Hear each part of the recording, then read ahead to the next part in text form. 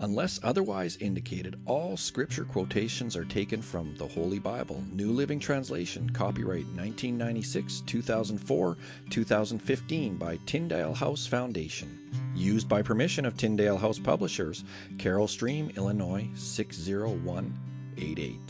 All rights reserved. Well, good day to you all, and welcome to August 18th. My name is Bill, and we're on day 230 of our journey through the Bible this year. Today we're going to read from Jeremiah. Now, going through Jeremiah is a little like we're not reading it right from beginning to end, as you noticed yesterday, probably. Today we're going to be reading chapter 26, and then we're going to jump over to Jeremiah chapter 35 and 36.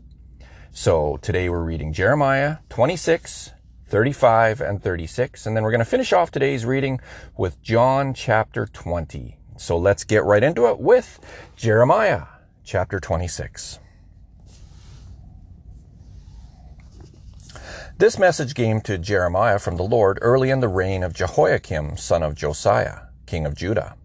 This is what the Lord says. Stand in the courtyard in front of the temple of the Lord and make an announcement to the people who have come there to worship from all over Judah. Give them my entire message, include every word. Perhaps they will listen and turn from their evil ways. Then I will change my mind about the disaster I am ready to pour out on them because of their sins. Say to them, this is what the Lord says. If you will not listen to me and obey my word I have given you, and if you will not listen to my servants, the prophets, for I sent them again and again to warn you, but you would not listen to them, then I will destroy this temple as I destroyed Shiloh, the place where the tabernacle was located, and I will make Jerusalem an object of cursing in every nation on earth. The priests, the prophets, and all the people listened to Jeremiah as he spoke in front of the Lord's temple. But when Jeremiah had finished his message, saying everything the Lord had told him to say, the priests and prophets and all the people at the temple mobbed him. Kill him, they shouted. What right do you have to prophesy in the Lord's name that this temple will be destroyed like Shiloh? What do you mean, saying that Jerusalem will be destroyed and left with no inhabitants? And all the people threatened him as he stood in front of the temple. When the officials of Judah heard what was happening, they rushed over from the palace and sat down at the new gate of the temple to hold court. The priests and prophets presented their accusations to the officials and the people. This man should die, they said. You have heard with your own ears what a traitor he is, for he has prophesied against this city. Then Jeremiah spoke to the officials and the people in his own defense. The Lord sent me to prophesy against this temple and this city, he said. The Lord gave me every word that I have spoken. But if you stop your sinning and begin to obey the Lord your God, he will change his mind about this disaster that he has announced against you. As for me, I am in your hands. Do with me as you think best. But if you kill me, rest assured that you will be killing an innocent man. The responsibility for such a deed will lie on you, on this city, and on every person living in it. For it is absolutely true that the Lord sent me to speak every word you have heard. Then the officials and the people said to the priests and prophets, This man does not deserve the death sentence, for he has spoken to us in the name of the Lord our God. Then some of the wise old men stood and spoke to all the people assembled there. They said, Remember when Micah of Moresheth prophesied during the reign of King Hezekiah of Judah. He told the people of Judah, This is what the Lord of heaven's army says. Mount Zion will be plowed like an open field. Jerusalem will be reduced to ruins. A thicket will grow on the heights where the temple now stands. But did King Hezekiah and the people kill him for saying this? No, they turned from their sins and worshipped the Lord. They begged him for mercy. Then the Lord changed his mind about the terrible disaster he had pronounced against them. So we are about to do ourselves great harm. At this time, Uriah, son of Shemaiah from Kiriath-Jearim, was also prophesying for the Lord, and he predicted the same terrible disaster against the city and nation as Jeremiah did. When King Jehoiakim and the army officers and officials heard what he was saying, the king sent someone to kill him. But Uriah heard about the plan and escaped in fear to Egypt. Then King Jehoiakim sent Elnathan, son of Achbor, to Egypt along with several other men to capture Uriah. They took him prisoner and brought him back to King Jehoiakim. The king then killed Uriah with a sword and had him buried in an unmarked grave. Nevertheless, Ahikam son of Shaphan stood up for Jeremiah and persuaded the court not to turn him over to the mob to be killed. Jeremiah chapter 35. This is the message the Lord gave Jeremiah when Jehoiakim son of Josiah was king of Judah. Go to the settlement where the families of the Rechabites live, and invite them to the Lord's temple. Take them into one of the inner rooms and offer them some wine. So I went to see Jaazaniah, son of Jeremiah and grandson of Habizaniah, and all his brothers and sons, representing all the Rechabite families. I took them to the temple, and we went into the room assigned to the sons of Hanan, son of Igdaliah, a man of God. This room was located next to the one used by the temple officials, directly above the room of Maaseiah, son of Shallum, the temple gatekeeper.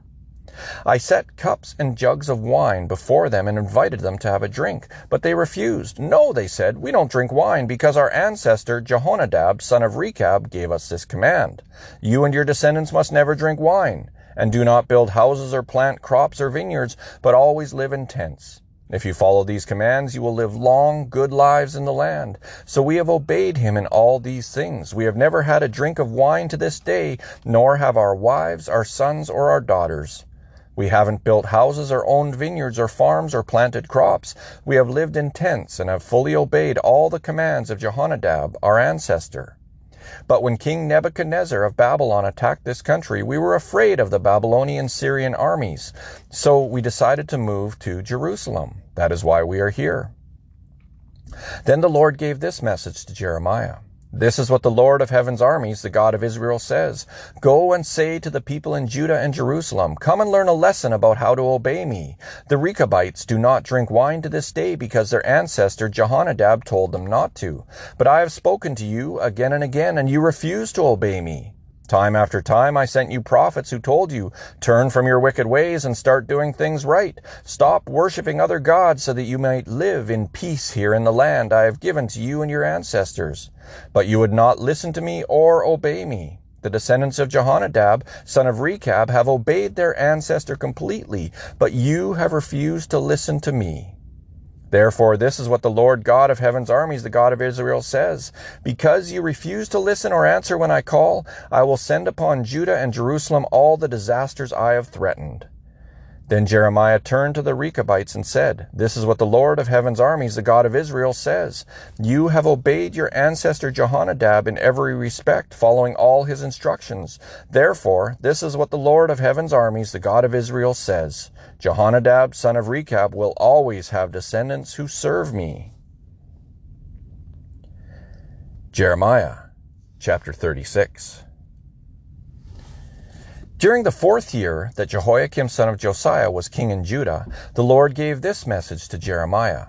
Get a scroll and write down all my messages against Israel, Judah, and the other nations. Begin with the first message back in the days of Josiah, and write down every message right up to the present time. Perhaps the people of Judah will repent when they hear again all the terrible things I have planned for them. Then I will be able to forgive their sins and wrongdoings.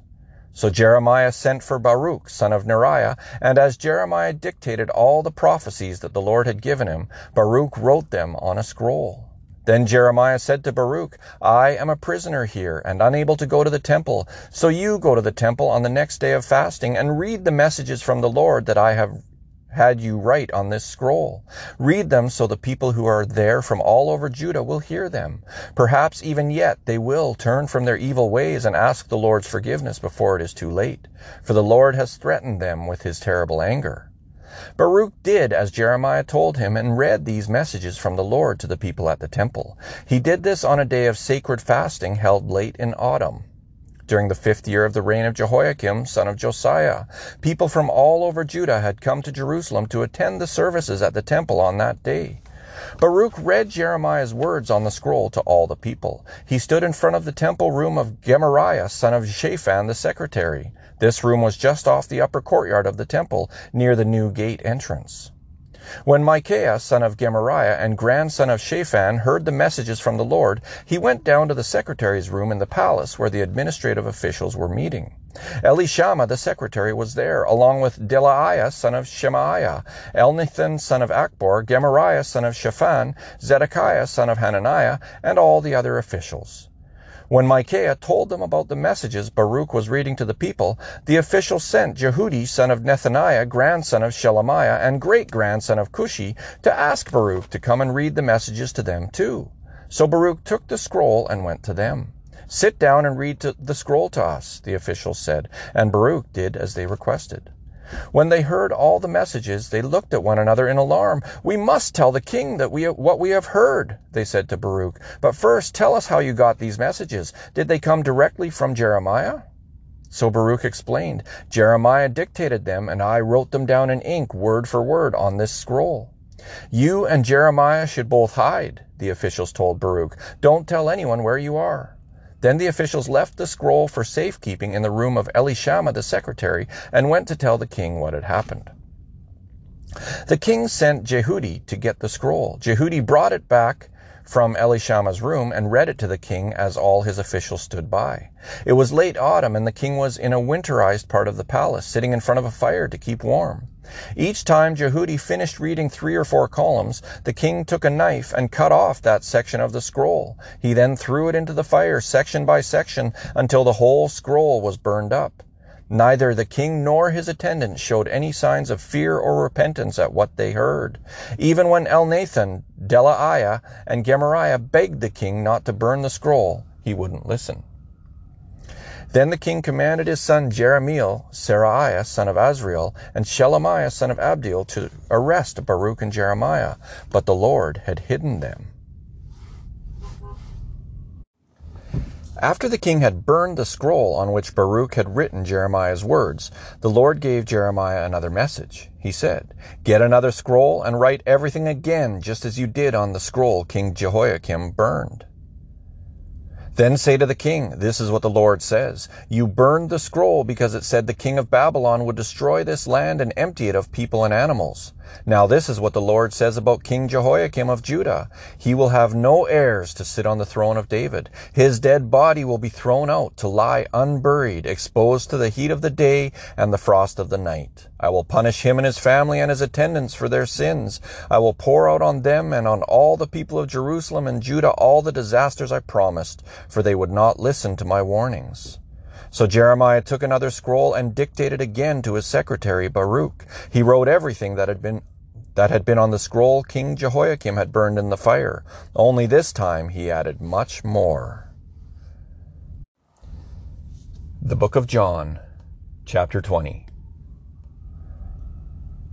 Early on Sunday morning, while it was still dark, Mary Magdalene came to the tomb and found that the stone had been rolled away from the entrance. She ran and found Simon Peter and the other disciple, the one whom Jesus loved. She said, "They have taken the Lord's body out of the tomb, and we don't know where they have put him." Peter and the other disciple started out for the tomb. They were both running, but the other disciple outran Peter and reached the tomb first. He stooped and looked in and saw the linen wrappings lying there, but he didn't go in. Then Simon Peter arrived and went inside. He also noticed the linen wrappings lying there, while the cloth that had covered Jesus' head was folded up and lying apart from the other wrappings. Then the disciple who had reached the tomb first also went in, and he saw and believed. For until then they still hadn't understood the scriptures that said Jesus must rise from the dead. Then they went home. Mary was standing outside the tomb crying, and as she wept, she stooped and looked in. She saw 2 white-robed angels, one sitting at the head and the other at the foot of the place where the body of Jesus had been lying. "Dear woman, why are you crying?" the angels asked her. "Because they have taken away my Lord," she replied, "and I don't know where they have put him." She turned to leave and saw someone standing there. It was Jesus, but she didn't recognize him. "Dear woman, why are you crying?" Jesus asked her. "Who are you looking for?" She thought he was the gardener. "Sir," she said, "if you have taken him away, tell me where you have put him, and I will go and get him." "Mary," Jesus said. She turned to him and cried out, "Rabboni," which is Hebrew for teacher. "Don't cling to me," Jesus said, "for I haven't yet ascended to the Father, but go find my brothers and tell them, I am ascending to my Father and your Father, to my God and your God." Mary Magdalene found the disciples and told them, "I have seen the Lord," And she gave them she gave them his message. That Sunday evening, the disciples were meeting behind locked doors because they were afraid of the Jewish leaders. Suddenly, Jesus was standing there among them. "Peace be with you," he said. As he spoke, he showed them the wounds in his hands and his side. They were filled with joy when they saw the Lord. Again, he said, "Peace be with you. As the Father has sent me, so I am sending you." Then he breathed on them and said, "Receive the Holy Spirit. If you forgive anyone's sins, they are forgiven. If you do not forgive them, they are not forgiven." One of the 12 disciples, Thomas, nicknamed the Twin, was not with the others when Jesus came. They told him, "We have seen the Lord." But he replied, "I won't believe it unless I see the nail wounds in his hands, put my fingers into them, and place my hand into the wound in his side." 8 days later, the disciples were together again, and this time Thomas was with them. The doors were locked, but suddenly, as before, Jesus was standing among them.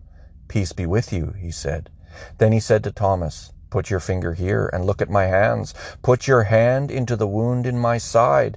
Don't be faithless any longer. Believe." "My Lord and my God," Thomas exclaimed. Then Jesus told him, "You believe because you have seen me. Blessed are those who believe without seeing me." The disciples saw Jesus do many other miraculous signs in addition to the ones recorded in this book, but these are written so that you may continue to believe that Jesus is the Messiah, the Son of God, and that by believing in him, you will have life by the power of his name.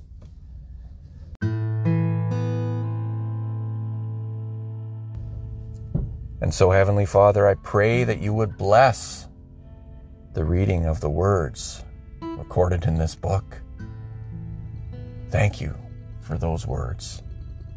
And thank you, my friends, for joining me again here today on Bible in a Year with Bill.